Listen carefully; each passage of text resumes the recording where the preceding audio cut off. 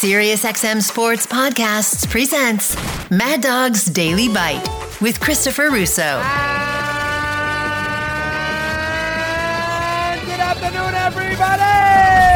Let's start, though, today with the National Basketball Association. I did not understand, and when you go back and look at it, it is a little odd. The inconsistencies involved last night with that game in Brooklyn between the Nets and the 76ers. And forget about who won or lost. It really doesn't make any difference. Philadelphia is going to win that series in their sleep anyway. Maybe they would have had to work a little harder with a loss last night. They could have lost and obviously be in a 5-game series, but they're going to win that series. It wasn't a decider by any stretch of the imagination, but Embiid did not get thrown out of the game for a kick and you-know-where, but somehow James Harden later in the game did, and I did not understand why, in fact, Nick Claxton got thrown out of the game. They said it was taunting. He didn't really say anything after he made a basket against Embiid late in the fourth quarter of that game, which, as it turns out, fueled a Sixer 21-10 run, which then fueled a 101-97 win as Philadelphia goes 3-0 up on that best-of-7 Eastern Conference first-round playoff series against Brooklyn. Embiid was bad last night. He got banged around a lot. He fell on the ground a lot. He sort of got stepped over by Claxton early in the game, and he responded by kicking his feet at the lower extremities of Claxton, and he did not get the flagrant 2, which is the ejection as Harden did a little later in the game for what looked to be a far less egregious mistake, but he got himself a flagrant 1, and he was sort of in and out of the game as it was. Very strange officiating ball game by the officials. It seemed like Harden was a makeup call. Claxton getting thrown out, I did not understand. And if you're going to be firm with kicking people in the bad spots, you got to kick them out of the game as soon as it occurs. They did not do that with Embiid, so it was a very odd, strange officiating ball game. Again, the Brooklyn is not going to win the series anyway. I mean, I guess you can make the argument they got the wrong end of the stick because, no Embiid doesn't make the Philly team any better. So if Embiid doesn't play, that's going to help the Nets. Now, he didn't play great anyway. He only had 14 points. And obviously Harden was a factor too before he got ejected. So you can make an argument that made up for the Embiid lack of ejection with the ejection of Harden.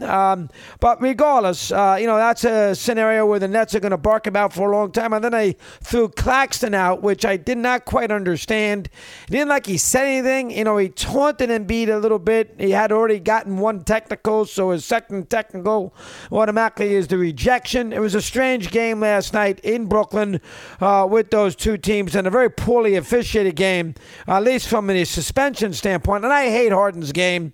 I mean, I know everybody loves Harden. He dribbles the ball for 20 seconds with a 24-second shot clock, and then he tries to make something happen. I mean, when you watch Philly play Houston before that, it's so much him dribbling, by himself, top of the key for the majority of the shot clock before he makes any maneuvers, whether throwing, forcing hoisting a long three, or setting up a teammate. And he's a magician when he finally gets around to doing it.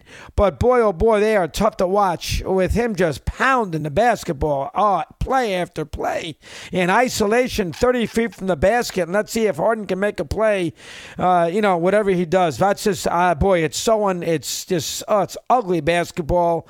Then D'Antoni started it with Harden, clear the floor, let him do his thing, and that's where he scores his 60 a game. Boy, that's not the kind of basketball I like, and every time I see Harden do that, it drives me crazy. Anyway, we're going to see him doing it more often now because they're going to win this series, and then they get a chance to play Boston next round. Boston will beat Atlanta.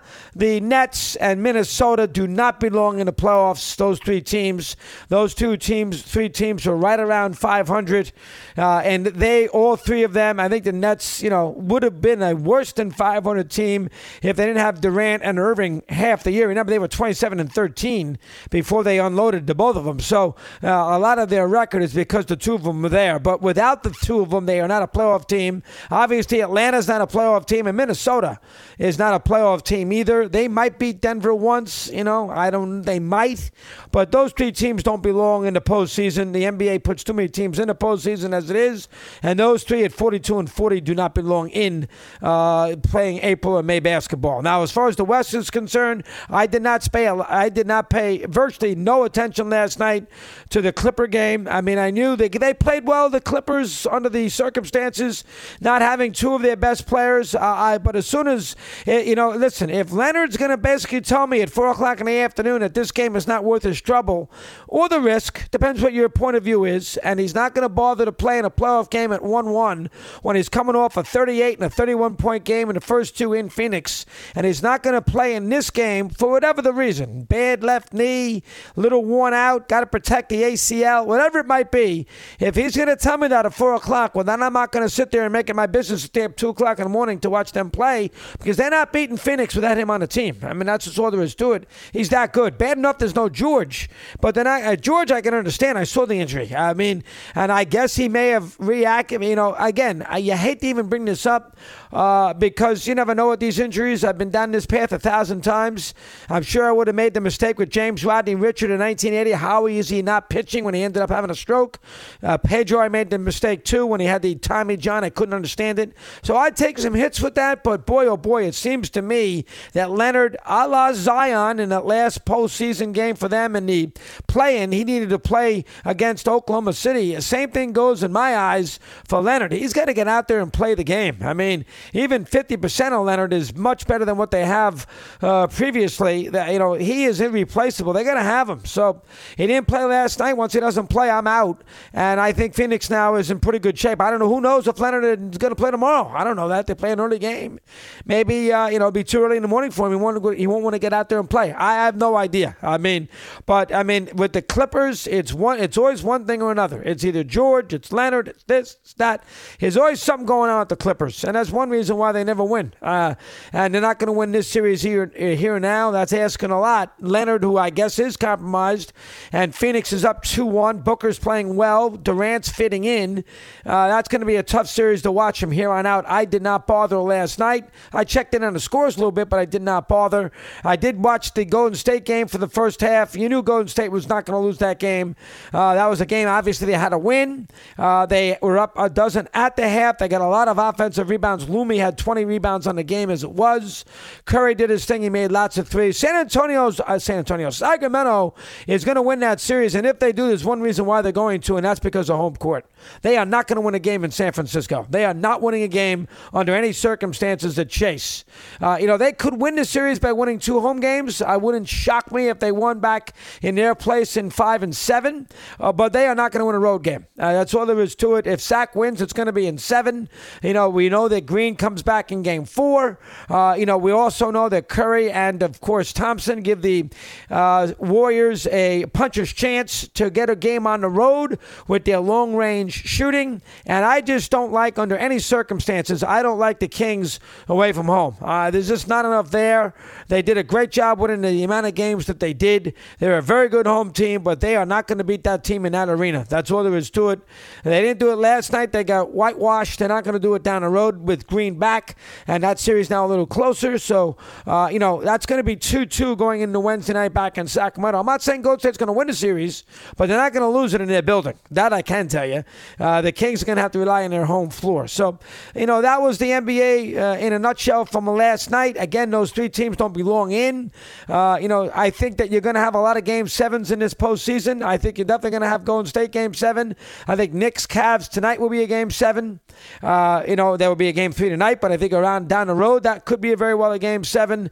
And I certainly wouldn't rule out Lakers Memphis being a Game 7. I'm not sure what to say now about the Clippers because I just don't know Leonard's status. If he plays, I think there's a chance that you get a 7th game. If he doesn't play, and I was shocked he didn't play yesterday, I'm not exactly sure what their chances are going to be to force even a Game 6. We'll have to wait and see on that. And Toronto today fired Nick Nurse. He, of course, Coach of the Year, won an NBA championship. when he had Leonard. I guess the GM didn't like the way they had played all year, symbolized by the blown 19-point lead against the Bulls in the first play-in game last week. And they probably got a little stale with the head coach there. I understand that, but that team's not that good. I mean, that's just all there is to it. You can get anybody you want in there. Udoka seems like he might be a leading candidate, the old Celtic coach. You can bring anybody you want in there. That team's a 500 team.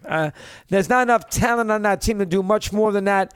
They're somewhere between a 41 and a 45, 46 win team, and they are only a first-round team. They are not a second-round playoff team. You can bring Red Auerbach back. They won a championship when they had Leonard, and Durant got hurt. I mean, that's why they won a championship. They stole one, and good for them. That's how you do it sometimes. You get a Leonard, you get out of the East, and you get a break if somebody gets hurt on the other side, which is what happened for them when they played Golden State in 2019. But they are not, right now, with their roster, the way it's comprised, they are not a playoff. They are not a big-time team. I mean, they're an okay team, but they're not a big-time team. And they are where you don't want to be in the NBA, and that is Nowheresville. Purgatory, where you are somewhere in that play-in to first-round category, somewhere between 38 and 44 wins, and all that normally gets you is, you make the playoffs and maybe it gets you a couple of home games in postseason play. That's what the Raptors are. And they can bring Pat Riley in there, Phil Jackson. There's not enough there. There's not enough there. Want more Chris Russo? Listen to Mad Dog Unleashed weekdays from 3 to 6 p.m. Eastern on Mad Dog Sports Radio, Sirius XM Channel 82. Mad Dog's Daily Bite is part of the Sirius XM Sports Podcast Network. If you've enjoyed this episode and want to hear more, please give a 5-star rating and leave a review. Subscribe today wherever you stream your podcasts.